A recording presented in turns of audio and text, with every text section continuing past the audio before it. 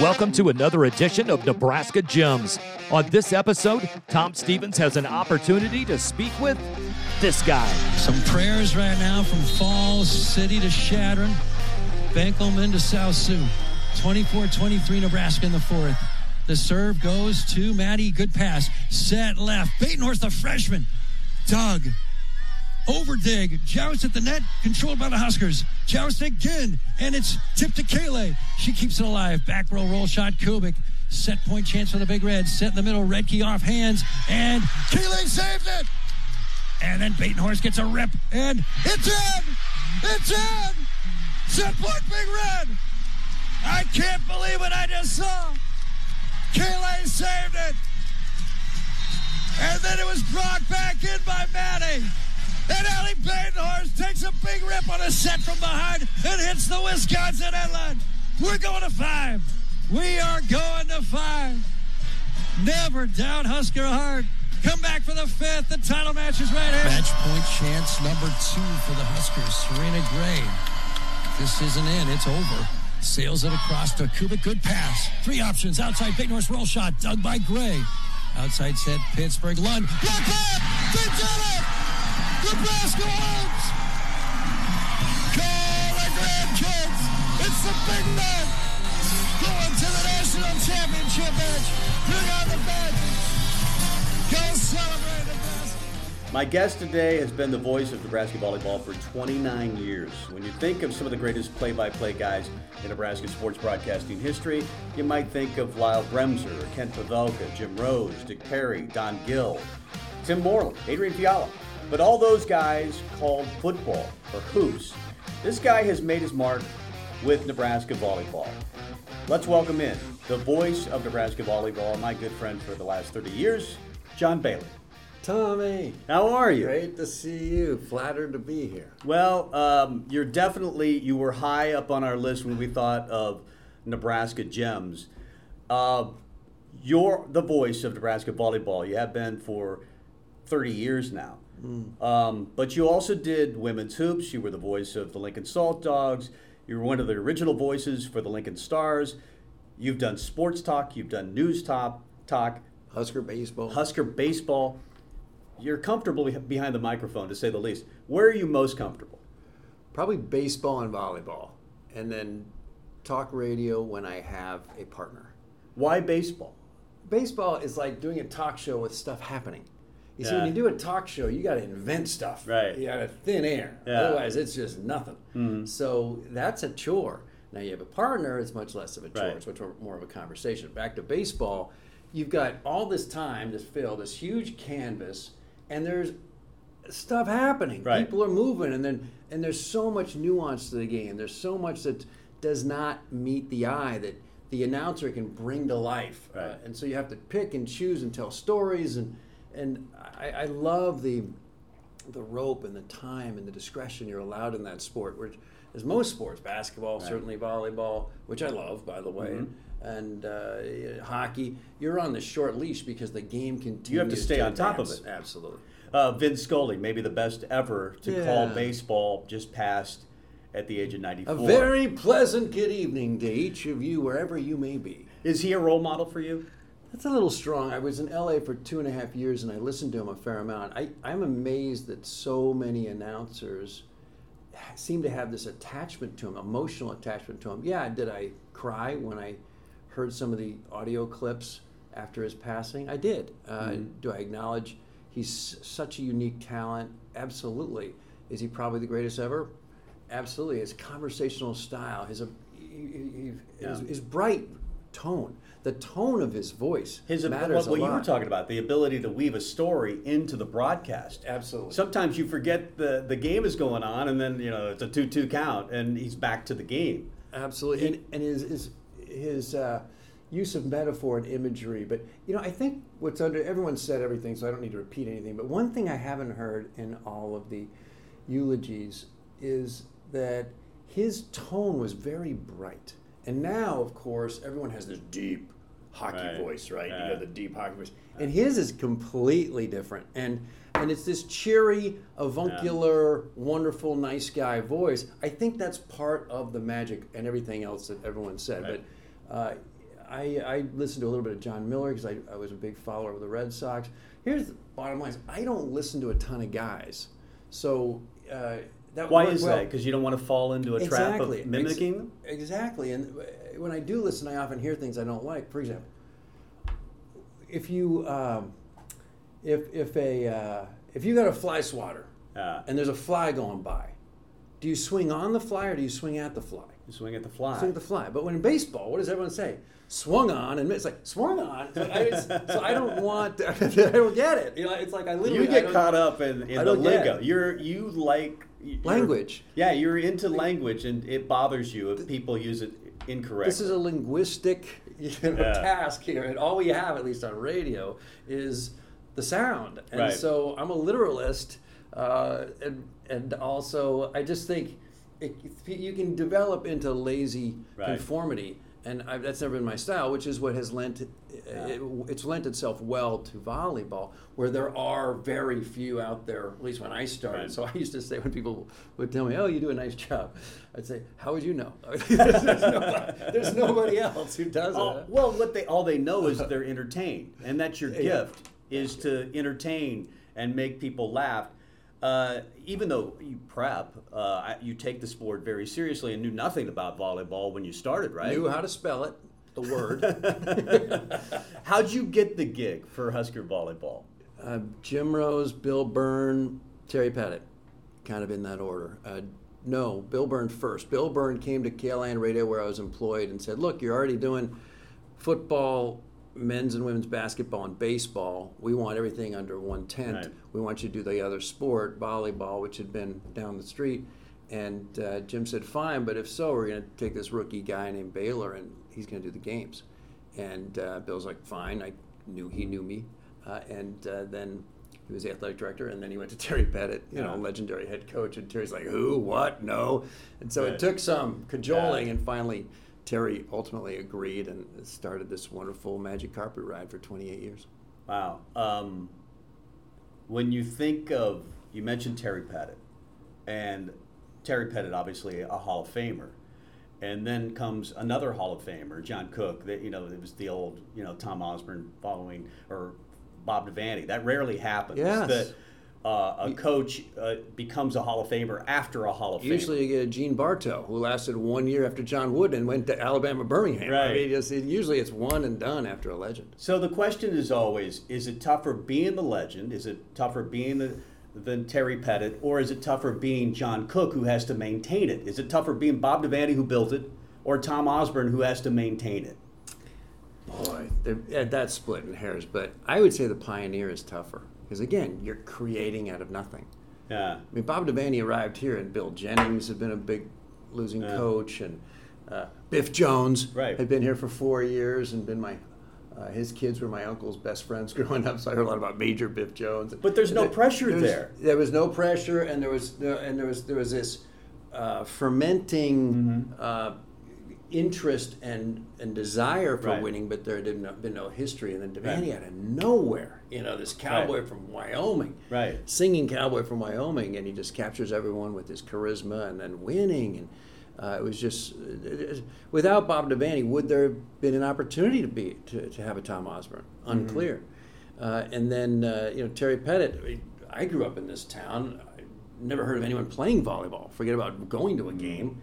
And suddenly he creates this, dynasty from next to nothing. That I would just say. I think the forebearer. I think the progenitor is probably without which nothing else is possible. Now again, most successors to legends are Gene Bartow-like. Yeah.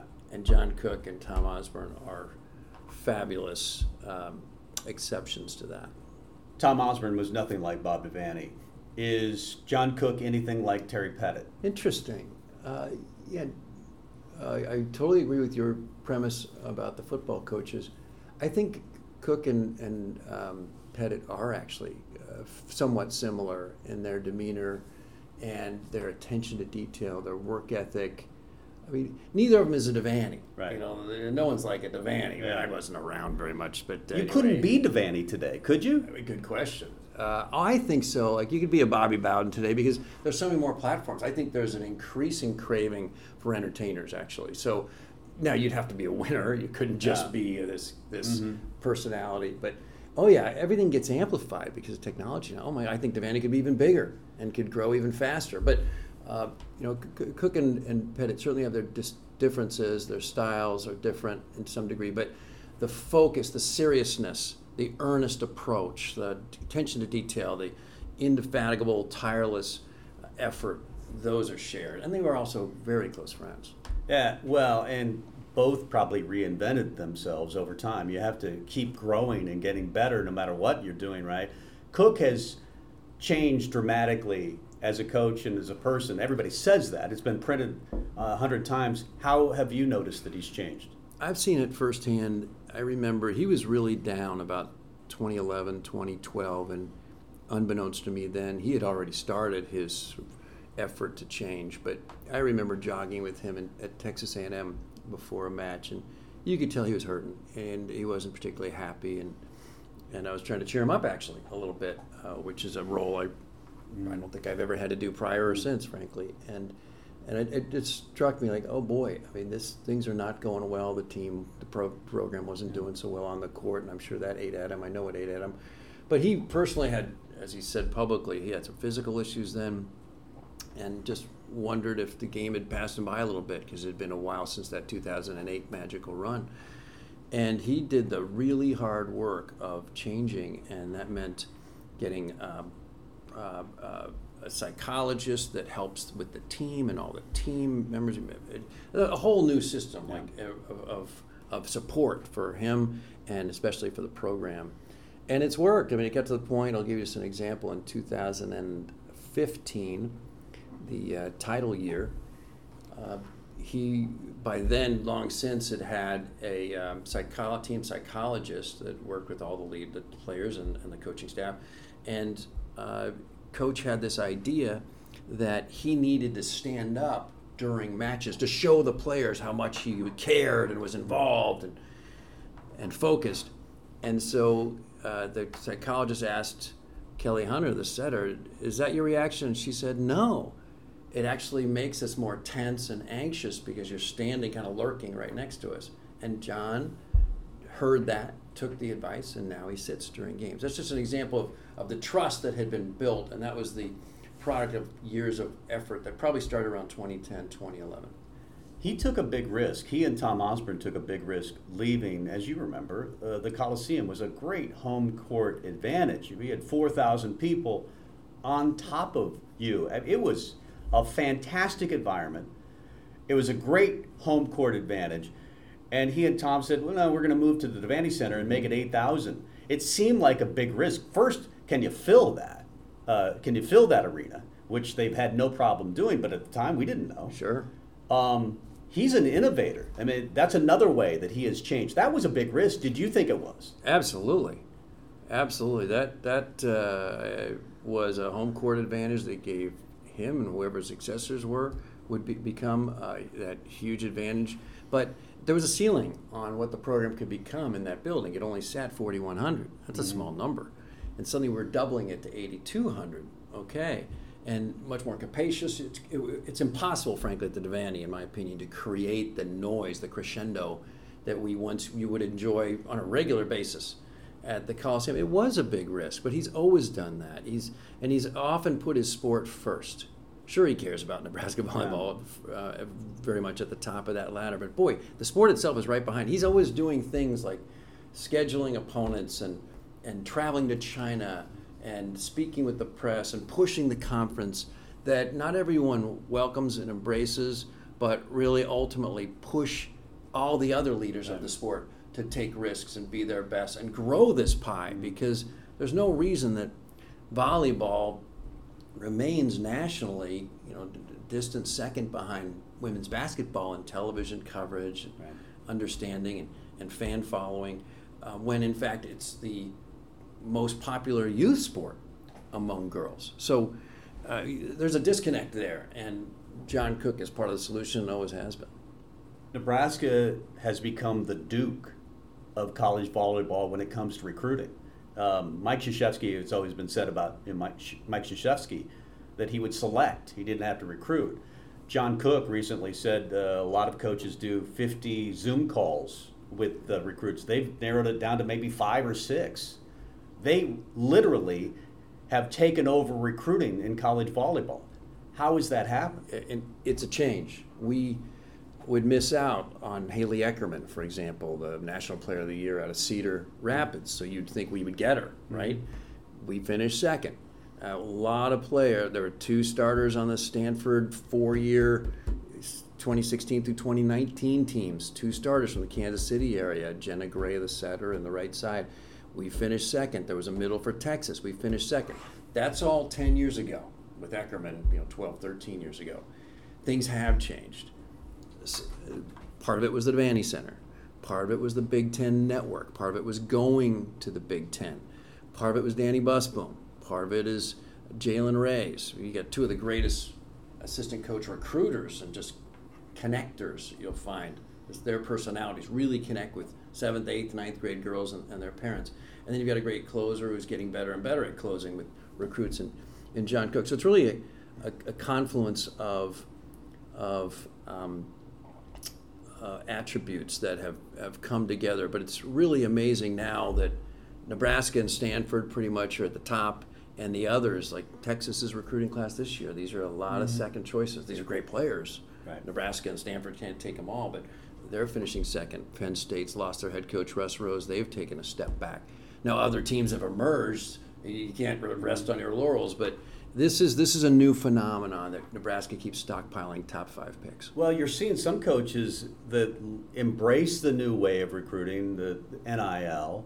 I think Cook has embraced it. Russ Rhodes maybe said, I've had enough of where college volleyball is going. College football has certainly gone that way. College basketball, name, image, and likeness. Lexi's son, of course, got the big deal with Borsheim's last year. Kayla Caffey maybe saw there was more money to be made somewhere else. Is name, image, and likeness, is the money involved in college sports, volleyball, basketball, football, is it good for the sport? It's reality, so I don't know if it's good or bad. I think it may turn off some fans, at least in the major sports, where players allegedly, we don't really know, all this stuff is kind of kept private, allegedly are getting 6-figure deals annually. So that might turn off some fans. We'll see. Maybe the helmets supersede everything else. But in volleyball, everything follows. It's a more innocent sport, and so what compensation in quotes there is for players for endorsing brands in volleyball is a fraction of what it probably is elsewhere, because just the money in the game is different. But one would perceive that Nebraska would be better positioned because of the fan base. You have a Husker athlete endorsing OnToCollege, my business, for example, that carries real weight. Whereas in volleyball, if you have a Georgia Tech volleyball player in Atlanta endorsing something, that's probably not going to carry as much. But I want to go back, Tom, to your question about what has caused Nebraska's ascendancy in recruiting. And actually, I think it pinpoints to one moment. And all these other general trends I talked about are valid, but I should have mentioned one moment that I'm not sure other people agree with, but it's my theory. The 2015 National Championship in Omaha, and the image of Nebraska prior to that, remember they had gone 2009 through 2014, no Final Fours, was sure you can go have a great experience, be a local legend, go play pro, but it's not a lot of fun. It's pretty tense, a lot of stress, and when you do lose, everyone's crestfallen. Wow, why not just go to UCLA and chill, where nobody really knows you, hang out at the beach, play a little beach volleyball, have a lot of fun, go to Minnesota where the stakes are a lot lower, you don't get recognized in grocery stores. Then in 2015, the Huskers make the Final Four in Omaha, place is packed, the ESPN cameras are in the locker room, and there's the team dancing around, and having fun before the match, after the match. After the match, coach is dancing with the team. And it changed the whole narrative among the families in the sport. You know, the families with the elite athletes, they're kind of this subculture. They kind of communicate, telepathically with each other or via who knows what kind of platforms, and they all had heard the narrative. But the pictures destroyed that narrative. Oh my gosh, these players are having a blast. Michaela Fecky's having a blast. Look at these fans. I mean, you can have it all. And then they'd see the Devaney Center during the regular season. You can actually have it all at Nebraska. And remember, if the whole you can play pro, that's as valid here as anywhere. And it's even more so now with, we should have had 4 ex-Huskers on the Olympic team, but Michaela Fecky retired. There would have been 4 ex-Huskers on the Olympic team. Texas had 1, Penn State had 2, and there was 3 Huskers that should have been 4. That last sort of anchor that was holding back Nebraska's recruiting, that, it's serious and you're not going to have a lot of fun, it's stressful, is it really worth it? Totally evaporated with those images in the 2015 national championship. Doesn't that go back to Cook and how he's evolved? And he was a huge part of that. Exactly true. And he's a huge part of that. The old John Cook may not have gone in the locker room, doused with, whatever beverages they were throwing at him and dancing around with the team. And I didn't see it. I was on the radio, but I saw the videos later. I'm like, wow, that's going to fracture this group of naysayers who say, well, I'm not sure about Nebraska. I think men's sports could take something from women's sports, in particular volleyball and basketball. The women sometimes, maybe I'm wrong, maybe it's just a perception, it does seem like they have more fun. Maybe the stakes are, from a perception standpoint, higher on the men's side, so they have less fun. Maybe the pressures, I don't know. But can guys take something from watching women play basketball, volleyball, whatever sport?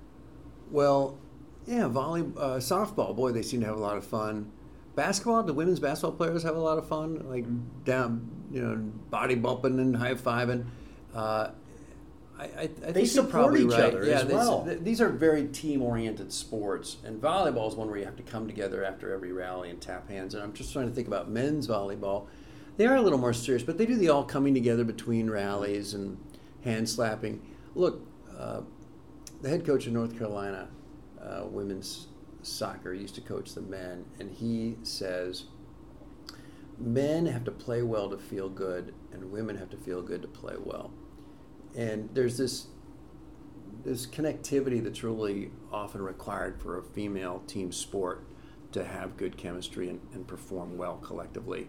Whereas in men's game, if LeBron's playing well and one of his teammates is playing well, you could probably win. You don't necessarily have to all get along. So I think there is something to it, this team-first approach that seems to be more prevalent in women's sports. One of your gifts, we talked about it at the top, is making people laugh. Can't serve fruit cup, blocking like cholesterol. You've come up with a number of different sayings that are originals. And did you know that you were going to do that? I mean, when you started volleyball, did it happen naturally? It really happened naturally. I just thought, this is entertainment. Everyone's so doggone serious. And when I listen to games or watch games, everyone's so serious. And trust me, those people are and those professionals are incredibly successful and skilled at what they do. But I just thought, wow, can't we just also have a little more fun? I mean, how often do we get to laugh? How often do we get to smile? And I'm sure a lot of my attempts fall flat. Most of them, vast majority of them are spontaneous. But it's funnier sometimes, even if it does fall flat, because you're laughing about it, so it makes me laugh. But usually when you get that side of sports, it comes from a guy like John Madden, who's a color guy. Yeah. Not many play-by-play guys will color outside the box and try to make people laugh. Mm-hmm. And I don't even think that you're trying sometimes. It's just who you are, right? I wanted to. I did make a conscious decision about '94 long time ago, to make my on-air persona as similar as possible to who I really am. And I got that while I was down at the '94 Big 8 baseball tournament in Oklahoma City, and my partner, Gary Sharp, and I were on this show called the Al Eschbach Show. And Al Eschbach was this irreverent, funny guy. Like, hey, what about the Huskers? Why aren't they playing so well? They really have a chance to beat Oklahoma State. I don't really know. I'm just like, what? This is amazing. Like, you can really do this. And so I just thought, look, I'm not like that. I don't speak like that. But I was really impressed by the idea that, of course, he's going to be himself. And he's just this funny, irreverent guy. And so from then on, I thought, all right, I'm just going to try to do what I do in real life on the air. But I've heard you say this on other podcasts. Maybe you wouldn't be so willing to take the risk that you have. And they are a little bit of a risk. I mean, this is on the Husker Sports Network, and you don't know if it's going to hit or miss. If you hadn't succeeded in business outside of the broadcast arena, your success outside of the broadcast arena has allowed you to take risks inside that arena, right? I think that's fair. When I tell young broadcasters, if at all possible, develop an alternative revenue stream so you don't need the broadcasting revenue to subsist. And that allows you to be less conventional, to take more risks. I think there's a lot of truth to that I love what I do in broadcasting. I'll be extremely sad the day it ends, and most broadcasters don't leave of their own accord. You got change in ownership, change in rights, and they get pushed aside. And I will be very sad when that happens. But I don't need the revenue, no. You have a bachelor's degree from Stanford in international relations. How'd that lead you into sports? Which came first? My philosophy on college is and in life is you do what you love, and things will happen. Good things will happen. Like, the ends don't justify the means. The means is the destination. And so, you love acting, try to be an actor. You don't know much about finance, and you're pretty much clueless about finance, and you need to learn about it. Okay, then go get a job in banking. Now you don't like banking, so go try acting and go try sport. I love sports. I've always kind of announced games when I was a kid playing Little League. I always be announcing the game. People always would comment, you should go be an announcer. So I said, I'm going to go try being a sportscaster. So I studied international relations in college because at the time, and still to this day, I'm fascinated by politics. And people then would ask me, so you want to go into the Foreign Service? And the one thing at the time I pretty much knew I did not want to do is go into the Foreign Service. So it's very ironic I chose international relations. If I had to do it again, I probably would have chosen history and or English for a variety of reasons. But at the time, international relations was kind of a cool major, and it seemed to capture a lot of the things I was interested in. But no, I had no plans to go into international diplomacy. You mentioned acting. You shot a shot at it. You've had a lot of success in broadcasting. Is there any part of you that would give up your success in broadcasting to have had more success as an actor? First of all, I kind of argue with what you said. You're kind to say, I'm successful in a pretty small pond. I mean, Nebraska volleyball is wonderful. I love it, but I'm no national, guy. So there are a lot of guys in Lincoln and Omaha are much more successful in a conventional sense of broadcasting. But you're just as good as many of those guys. A lot of it just has to do with, hey, you're calling the Dodgers. Yep. You've had more success than other volleyball announcers would, probably because you're calling the Huskers, and it's a rabid fan base, right? True, and some of it's a product of my choices.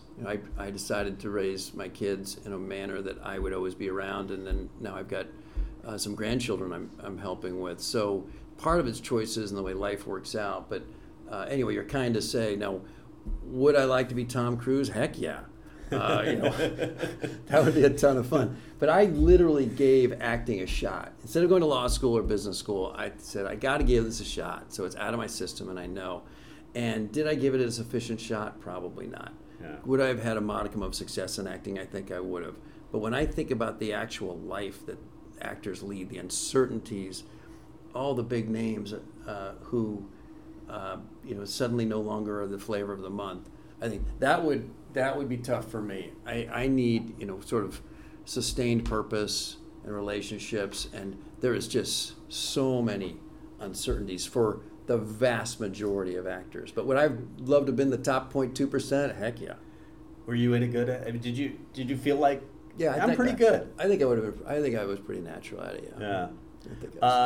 But on top of all the other stuff, you're an innovator. You started your own business, Baylor Test Prep, which has evolved into OnToCollege. Of course, tens of thousands of students have taken your course to improve their ACT scores. Where did that idea come from?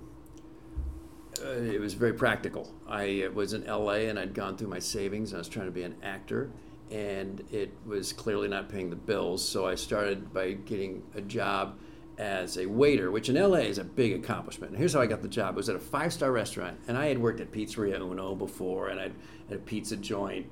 I had very little experience. I got a 5-star restaurant waiting job in LA, where there are armies of actors trying to get decent wait jobs. The manager was a University of Nebraska graduate, and I played that card, and I went right to the front of the line, and that lasted about a month before I spilled a tray of champagne glasses on a CBS executive at lunch, and I got a call that night saying, "We've got to fire you." But so that didn't work out. And then I tried to be a telemarketer. This is the natural evolution of side hustles for actor wannabes in LA. So then I was a telemarketer. I was pretty good at that. Hated it. I worked for this company that I had a very... You seem like a guy that wouldn't be able to follow the script on a telemarketer. Very true. Very true. I met one of my very closest friends at this company. I'll just say it. The company's name is Ames Media, and we used to call it Lames Media. And so that just gives you an example of how it was soul-crushing to me. I'm sure it's a very noble pursuit, and a family that runs the business has done extremely well. But it was just not for me. And then I started tutoring, and very quickly I decided, hey, why don't I do test preparation? Because that's where the opportunity was. And so, again, it was really a product of necessity. And so, the mother of invention. Hold on, what's the phrase? Necessity is the mother of invention, something like that. And I did that as on the side to finance my acting and then broadcasting pursuits after I moved to Nebraska. And then I flipped it after about 10 years, and I did OnToCollege full time, and then broadcasting Husker Volleyball has been my avocation for about 18 years. You've authored several books. One of those, the critically acclaimed Reaching Higher, One Simple Strategy to Transform America's Schools K through 12. What's that strategy? Thank you, Tom, for looking into that. I published that in 2015. I really think what afflicts K-12 education is student disengagement. And how do you confront it? I think primarily you need a narrative that daily reminds students why education matters so much. And so in this book, I lay out this narrative that I would hope that school staff, faculty, administrators would embrace, and it would be up there as an echo chamber on banners and posters throughout the building, and then shared by staff with the students, because it's clear to me, and more so every year, that the greatest adversary we have in education is student disengagement. It's only worsened because of COVID and because of cell phones. We have got to confront that. We can't execute education like we used to in my day, when it was just implied that geometry mattered, and it was just inferred that English grammar mattered. Kids don't grow up that way for the most part anymore. Some kids do, but very, very few, increasingly small percentage. They need a reason why to try every day. And we need that narrative echoing throughout every building. More important, math or reading? Oh, they're both doggone important. But, one way people can distinguish themselves is if they just speak well. And it's very easy to learn. I mean, I teach 19 grammar rules, and I teach it in about 60 minutes, 1 hour. And you've got it for life for the most part. And math it takes a little more time, and sometimes you have to have a little bit of a gift for it. But I'd say expressing yourself well in in writing and also in speaking is something that can be pretty quickly accomplished. You run a business, though, that focuses on increasing test scores in a country that's going farther and farther away from, putting importance on test scores. Yeah. It's more about what your GPA is, maybe, but the test score doesn't necessarily matter. Well, how difficult is that for you? Well, we are conducting a unprecedented national experiment right now with this test optional movement. And it's one thing for, Kansas State or Northwest Missouri State or University of Nebraska Kearney to say, you know what, you can attend our college without submitting a test score. And there are lots of economic forces that make that probably a prudent choice for those colleges. It's just, you know what, you got a high school transcript with a 3.0 GPA or higher, a 2.0 GPA or higher. We're going to let you in, and we're going to really reinforce our staffs, and we're going to have all these success coaches and help you succeed after you're here. I don't begrudge that. But when we started giving merit-based scholarships, when we started giving like Regent scholarships or full tuition scholarships for kids based on merely a high school transcript and that GPA, I think we're really relaxing standards, putting a lot more pressure on teachers to inflate grades, and I think we're going to regret it. And we're already seeing signs of that, where MIT and University of Georgia, University of Florida, like college after college system is coming out and saying, you know what, we've recognized now that objective score is not everything, but in addition to a GPA, really lets us know a lot more about that applicant. I remember my toughest teacher was also one of my favorite teachers looking back. I mean, Killer Keller, we called her. There was no such thing as an A. I mean, you got your English paper back and there were red marks all over the paper, and it was often at the top of the page, do it again. We're running farther away from that. Don't you think kids want to be challenged? Absolutely. And I don't really blame the teachers. The teachers are so overwhelmed right now. They've been through a really tough stretch. But yeah, I think we're all better when standards are high.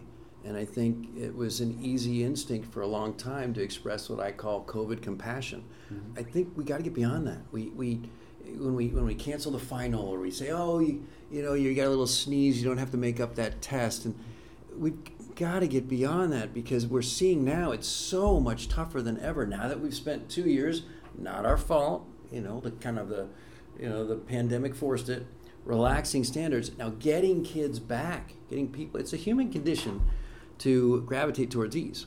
Yeah. And what I tell young people is, you want to do that in the nursing home, be my guest. I don't do a lot of speaking or working with nursing home inhabitants. But you're like 15, 16, 17, 18, come on. I mean, we got to dig in and battle, because the workforce will hold you accountable. There's all this talk about, workforce. Look, if you as an employee are doing a really good job, you're not going to get fired. You're going to be getting promotions. And what does that mean? Punctual, respectful, inquisitive, hardworking. And what does that all come down to? Self-discipline. We have to reinvigorate all our institutions, especially education, with self-discipline. So when I speak with staffs, I urge them, hold these kids accountable, give them bad grades. None of this is easy. It's really easy to talk about. But yeah, we remember. That's one thing I tell teachers. Do you remember your easy teachers? No. Yeah. Do you remember the ones that were tough on you and forced you to be better? Heck yeah. And so I think the kids would benefit. And the parents have to help. So many parents want to cushion their kids. It's not healthy for them. When you snowplow and get involved, I always tell my kids, I'll take a hard-earned C over an easy A. You mentioned your kids. You have 3 kids. You have 3 grandkids. You have a full house. It's almost like the Brady Bunch. What's it like to be the child of John Baylor? Oh, it's not easy. It's not easy. How because so? I have high expectations in my children, and they've sometimes asked me to back off a little bit. And my oldest, I was not a fan of her dating boys, and I'm not sure that was... Well, you're not alone on that one. But I would say things like, look, what benefit is there? Now's the time to really focus on what you're doing, and you're a rocket ship.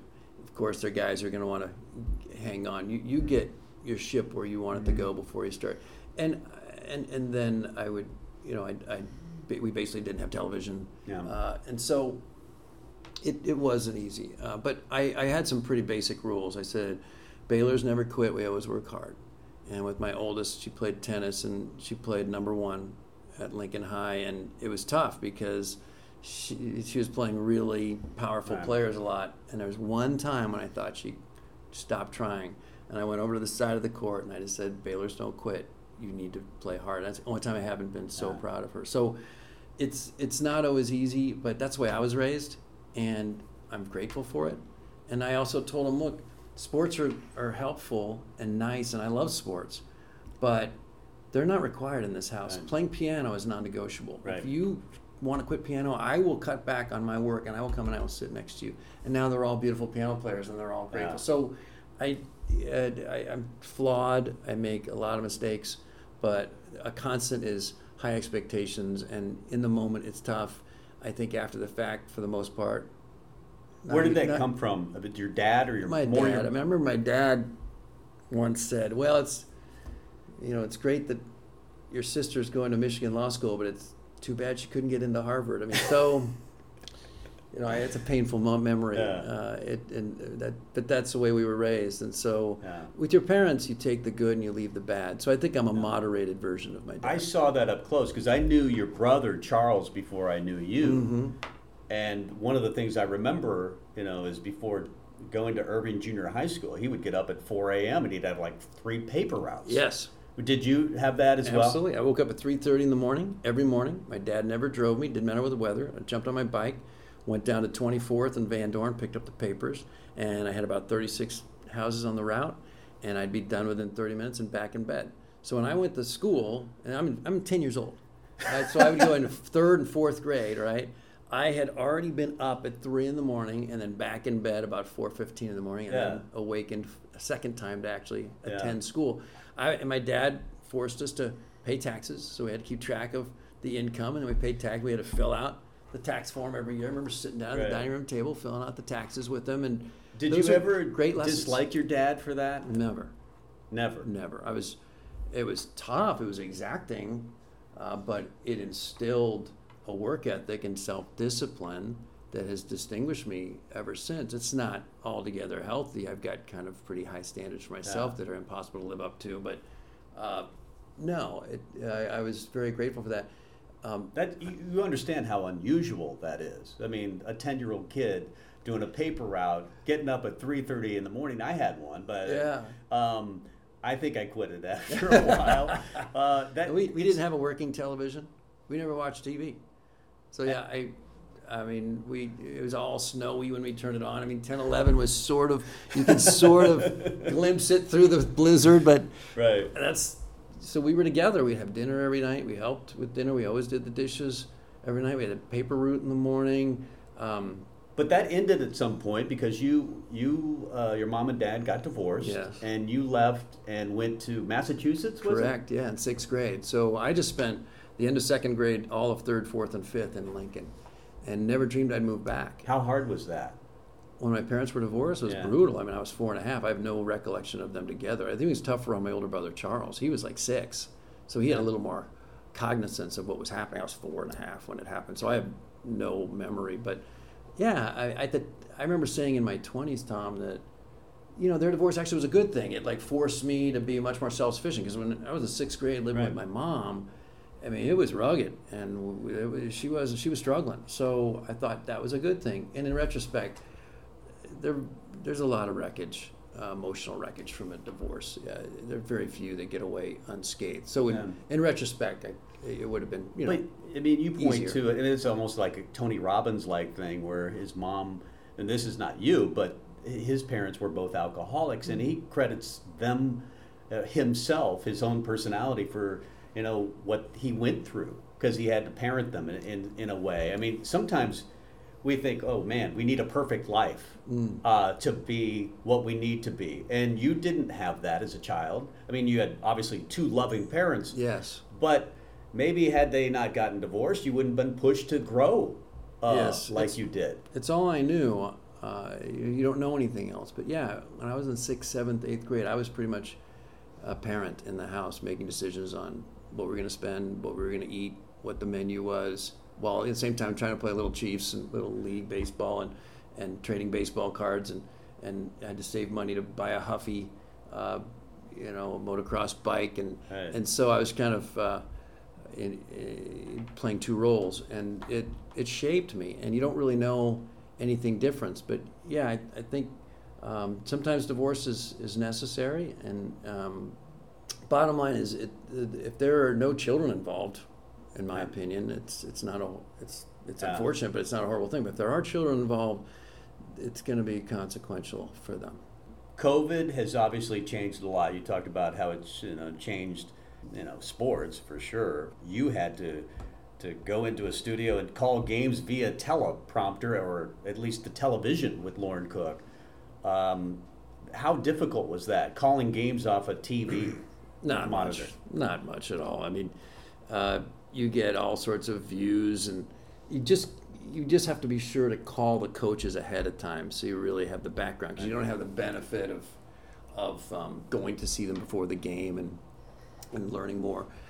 But I think I'm amazed at how fans can't tell the difference, and I think that's about right. I couldn't tell the difference. Yeah, it's amazing. Yeah, you get good at it. This is our rapid fire section as we wind down the interview with Nebraska gem John Baylor, one of my favorite people ever, known him for 30 years. What's your favorite month? Do you have a favorite month? Maybe September. I love the fall. Everything's fresh. Volleyball time. Volleyball time, football time, everything's starting out. I mean, every kid's a 4.0. Every team's got a shot at the national championship. It's such a wonderful. The air is wonderful and invigorating, and I do love the fall. Favorite food? I used to love duck, but I just don't eat it very often, and so. I just went to Czech Days. We had duck. Nice. Duck Down in and Wilbur. dumplings. Yeah. Awesome. Yeah. I love Thai food. I can't tell you much more than that because I hit the menu and I'm like, okay. Can you cook? Not well. Yeah. That's one of my many regrets. I'm working on that. Susan's though. always. She's an amazing cook. Yeah. Amazing cook. What's your favorite word? Indefatigable is one of them, which means tireless. Ostentatious is another one, which means showy, conspicuous consumption. But I like the word obsequious. When somebody is excessively fawning or trying to please, they're obsequious. And I just think that there's really no substitute for that word. A word to me is enriched when there's really no true synonym. So, who is your hero? Well, I think we have public persona and private people who are our heroes. And Larry Bird is my public one of mine, heroes. too. Yeah. We're both big Boston Celtics fans. And the more we learn about our childhood heroes, typically the less their light shines. The more I learn about Larry Bird, the more amazing he is to me. How so? Well, because there's so many stories about him that are untold or unknown because he's so humble. You want me to give you one? I'll give you one. I'd love it. Well, I was going to an education conference in Louisville, and I realized that French Lick, Indiana is only about a 2-hour drive away. So I go up to French Lick. It's a rainy, raw day. I think it was the spring, cold. And I go to Larry's, not bar, but sports bar, grill or something in bar. And I walk in there and say, does Larry ever show up? And they're like, no. And I'm like, well, tell me more about all this memorabilia and, what's Larry's involvement? And they're like, well, he's not really involved. And I said, why don't you talk to this guy? So I talked to this guy, and he's like, I'm on the school board. I know the whole story. What do you want to know? And here's the story. This guy, I'll make up the name, Bill Jenkins, okay, wanted to start a bar. And he goes to Larry. They grew up together. And he goes, Larry, or they grew up in the same town. They didn't know each other. Go, Larry, everyone when they think of French Lick thinks of you. I want to name the bar after you, and I'll give you a piece of the action. I just want your memorabilia, all that. And Larry's like, I'm not interested. He's like, 25%, what do you need? I mean, he goes, no, I'm just not interested. And then Larry says, the story goes, what's your name again? Jenkins, Bill Jenkins.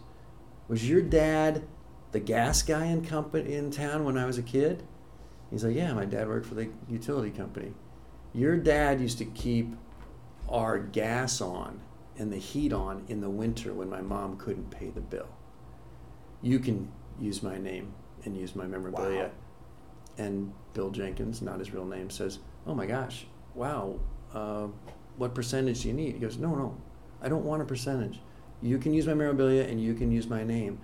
And then Bill allegedly, soon thereafter, goes to Larry's house, and I think Bloomington or Indianapolis, and goes to the door, and the maid is there, the home, and the house cleaner's there, and she says, oh yeah, Larry said you were coming for the memorabilia. Yeah. And he says, yeah, and she says, oh, it's in the garage. In the garage? Yeah, it's above the garage. Let's go upstairs. So he goes in the garage, goes upstairs, and in the attic of the garage, flicks on the light, and all his trophies are like tipped over, cobwebs on them and everything. He doesn't care. Doesn't care. Yeah. Wasn't about that. Yeah. Doesn't that give you goosebumps? Oh, yeah. I And mean, you don't hear that story, like that you have to go and do the research. There was a little bit of an arrogant side to Bird as well. I mean, who's finishing third or second, that type of thing. It's the truth, it ain't bragging. I was a Bird fan as well, and I love those stories. Personal hero, I have some teachers that are my heroes. Jim Beaton, still a close friend of mine, and John Tulp. These are high school teachers who just brought learning to life for me and made me a lifelong learner. What has been your favorite age so far? My sister says the 50s is the best age because, you're kind of, yourself right now. well. Yeah. You know yourself well. Your kids are fairly self-sufficient. Your health, you still have your health. You can kind of look back yeah. and observe. And you choose wisely. You're less frivolous with your choices and time. What do you want to accomplish in the next 10 years of your life? I'll just say I was pretty happy in high school, so I want to say that was probably my happiest stage, but and 50s are a great time too. What do I want to accomplish with my life? Yeah. I mean, you've obviously, a lot of people might be just retiring at your point. I mean, Baylor test prep OnToCollege is doing really well. You can kind of, let your people handle that. Your broadcasting career, you can continue to do volleyball as long as you want. You don't really need to accomplish anything. I would be very unhappy. And I want to say the last name's Baylor. It's not Buffett. So I've still got to work. I said when I was young, I don't know what I want to do, but I want to have fun and make a difference. And I want people at the end of my life to say, John Baylor helped. And I didn't know specifically what it meant, but to me now it's probably in the area of education and entertainment, perhaps with sportscasting. But yeah, that'll never die. I want to have fun and make a difference, and I want to make sure that other people's lives are improved somehow. Tony Robbins says that people are happy when they're making progress. It's not so much about making, the big money or, the business being launched. It's about the progress, the process of it. Would you agree with that? I think there's some truth to that. My theory is life and happiness are about two things, about purpose and relationships. And so you got to have purpose. If there's not something you're working towards, progress you're seeking, then you're kind of void of purpose. And if you don't have relationships, you're feeling isolated and lonely. So it's really the two, and they're often related. You find purpose in your relationships, and you often find relationships from your purpose. But someone who's just working on their purpose and is kind of lonely, that's a sad place to be late at night. And someone who just has relationships but nothing really purposeful to work towards at 10 a.m. on a Tuesday, that kind of ends when the people have to go do their thing. So it's really an intersection of the two to me, and so I'd gauge big choices in my life according to how they benefit me and my purpose and relationship. Well, you have your relationship with Susan. I know her very well. Awesome wife, Yes. Awesome lady. Yes. But you also have 3 children and 3 grandchildren, and at some point they've been living in the same house. Yeah, we're the Baylor 8. What are the challenges of that? Well, it was unexpected. My stepdaughter passed away in late 2020, and she has 3 children, and we've taken them on, and that was unexpected. And so you take the life's challenges as they arrive. And it's been a gift in many, many ways because we get a second chance at parenting and a second chance of doing it better. And I've softened a little bit, and I'm a little more compassionate. That was not a strength of mine when I was younger, but now I think I've got a ways to go. Give but an I'm much example better. of that. How have you changed in that area? Well, my grandson Quincy, I'm with him. I'm not quite as demanding that he plays piano if he truly doesn't want to. He's getting there. He's kind of coming around, but it's more. Do you play piano? I'm trying pretty hard, but that's one of my So regrets. your kids have to play the piano, but you did. Because no one did for me what I'm trying to do for them. That's fair. You take from your parents the good and you leave the bad. Yeah. So I'm a little more compassionate and I sit down, I play games with them much more than I used to. We play Roar on the Floor a lot, Right. which is the game. We tackle each other on the floor, and we go on walks, and I'm going to be there for them in every way I can, emotionally, physically, but they don't have to be straight A's. They don't have to be king of the hill. Right. They just, from what I learned from, one thing I've learned from life is that these accomplishments and quotes that society has deemed worthy don't necessarily speak to fulfillment and happiness. Right. And so when I asked Quincy what he wants to be, he wants to be a crime fighter. And I'm like, oh my gosh, you'd be amazing in law enforcement. It'd be fabulous. So, That's awesome. So I let them define who they are and what they want, much more than I was allowed, or maybe even my kids were allowed. And there'll never be oh, too bad you didn't get into Right. Harvard comment, Right. Even Right. entering my brain, forget about exiting my Right. mouth. By the way, I wish my parents would have made me play the piano. My sisters had to, but I didn't. I wish they would have made me do that. Any hidden talents that you have that people don't know about? I mean, we know you can act. Pretty good actor. I was a pretty good athlete, and I still try to be that.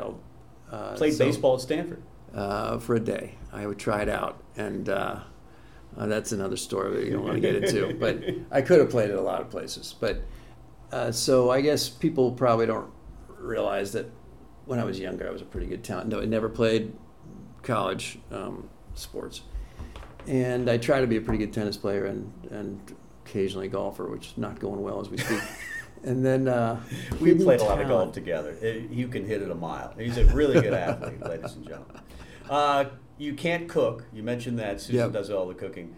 How do you want to be remembered? I think back to hidden talent. I think I'm a pretty good writer. I think writing comes pretty easily to me. Like I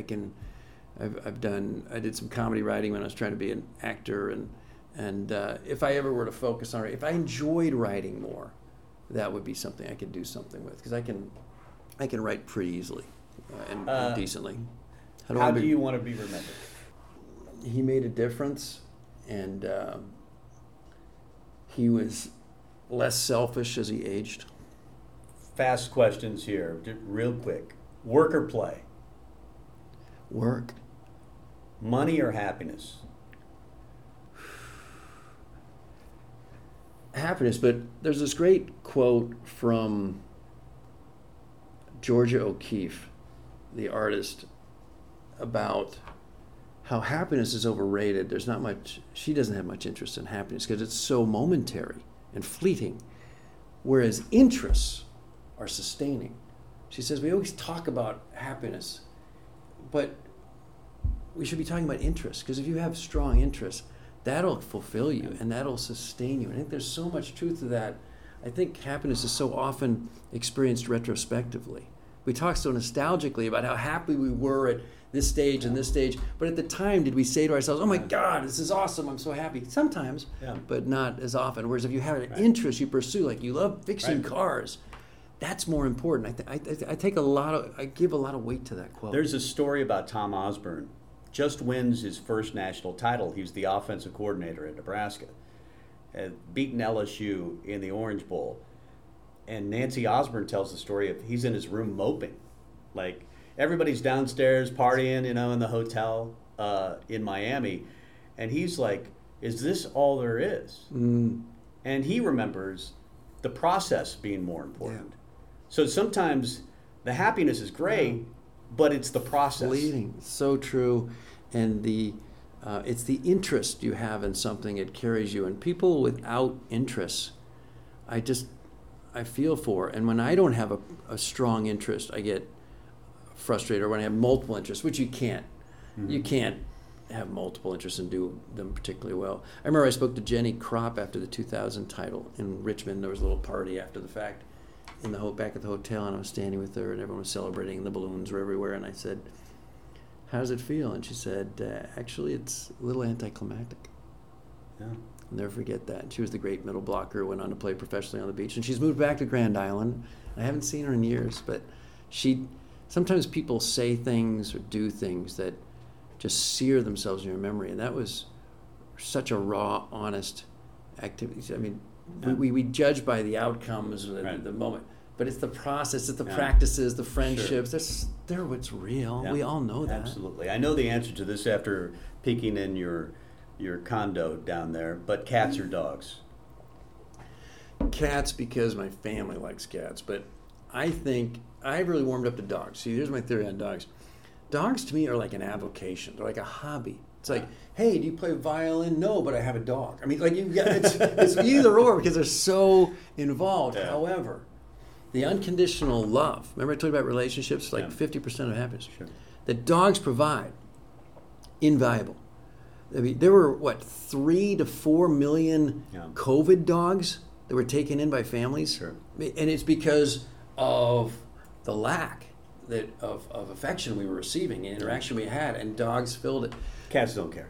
Cats don't care. Yeah, they don't care if you're there or not. Cats. So sometimes I'm jealous of cats, like no ambition. What a way to go! You're never disappointed. Morning or evening? I used to be an evening guy when I was in college and high school. I mean, I'd start working at 10 at night, but increasingly I get going in the morning because when I do the things for myself, I don't want my family to miss out, to miss me, or to feel slighted. So I'll get up at like 6, and I can get anything done by 8:30. I can, and they'll never notice because they're just getting up. So I've become increasingly a morning person. What do people not know about John Baylor that would surprise them? That I was a stand-up comic for 4 months in New York. How did that go? Because you're funny. You're naturally funny. I think it was. I'm always writing, so I keep in my notes app in my phone. I'm always adding funny stuff. I think that's funny. And I've always thought I need to put together like a timeless 20-minute act. And you've emceed stuff, and you got to be funny there. You got to be. I love stand-up comedy when it's done well. When I was a stand-up comic, Who's your favorite comedian? Who makes you laugh? Mitch Hedberg, the late great Mitch Hedberg, Hedberg. Oh, I know who he is. Oh God, he's so funny. Yeah. He's brilliant, and everyone thinks he's brilliant. This is not right. But I mean, Jerry Seinfeld, that new special he did on Netflix. Yeah. Wow. Comedians in Cars is one of my favorite shows. I've seen that like once or twice, but I mean that show he did for Netflix. That's really well. He is a consummate pro. That's so tough what he did, and it's so quick. It's really well done. Came out during COVID. I need to watch it again. Bill Burr is very politically incorrect, but he's got some brilliant stuff. His latest is very funny and very controversial. Yeah, if I were a female, and some of the stuff I don't approve of, but let's just say he is fascinating with the stuff that comes out of his mouth. John Baylor, longtime friend, great broadcaster, good man. You are too, Tommy. Great to see you.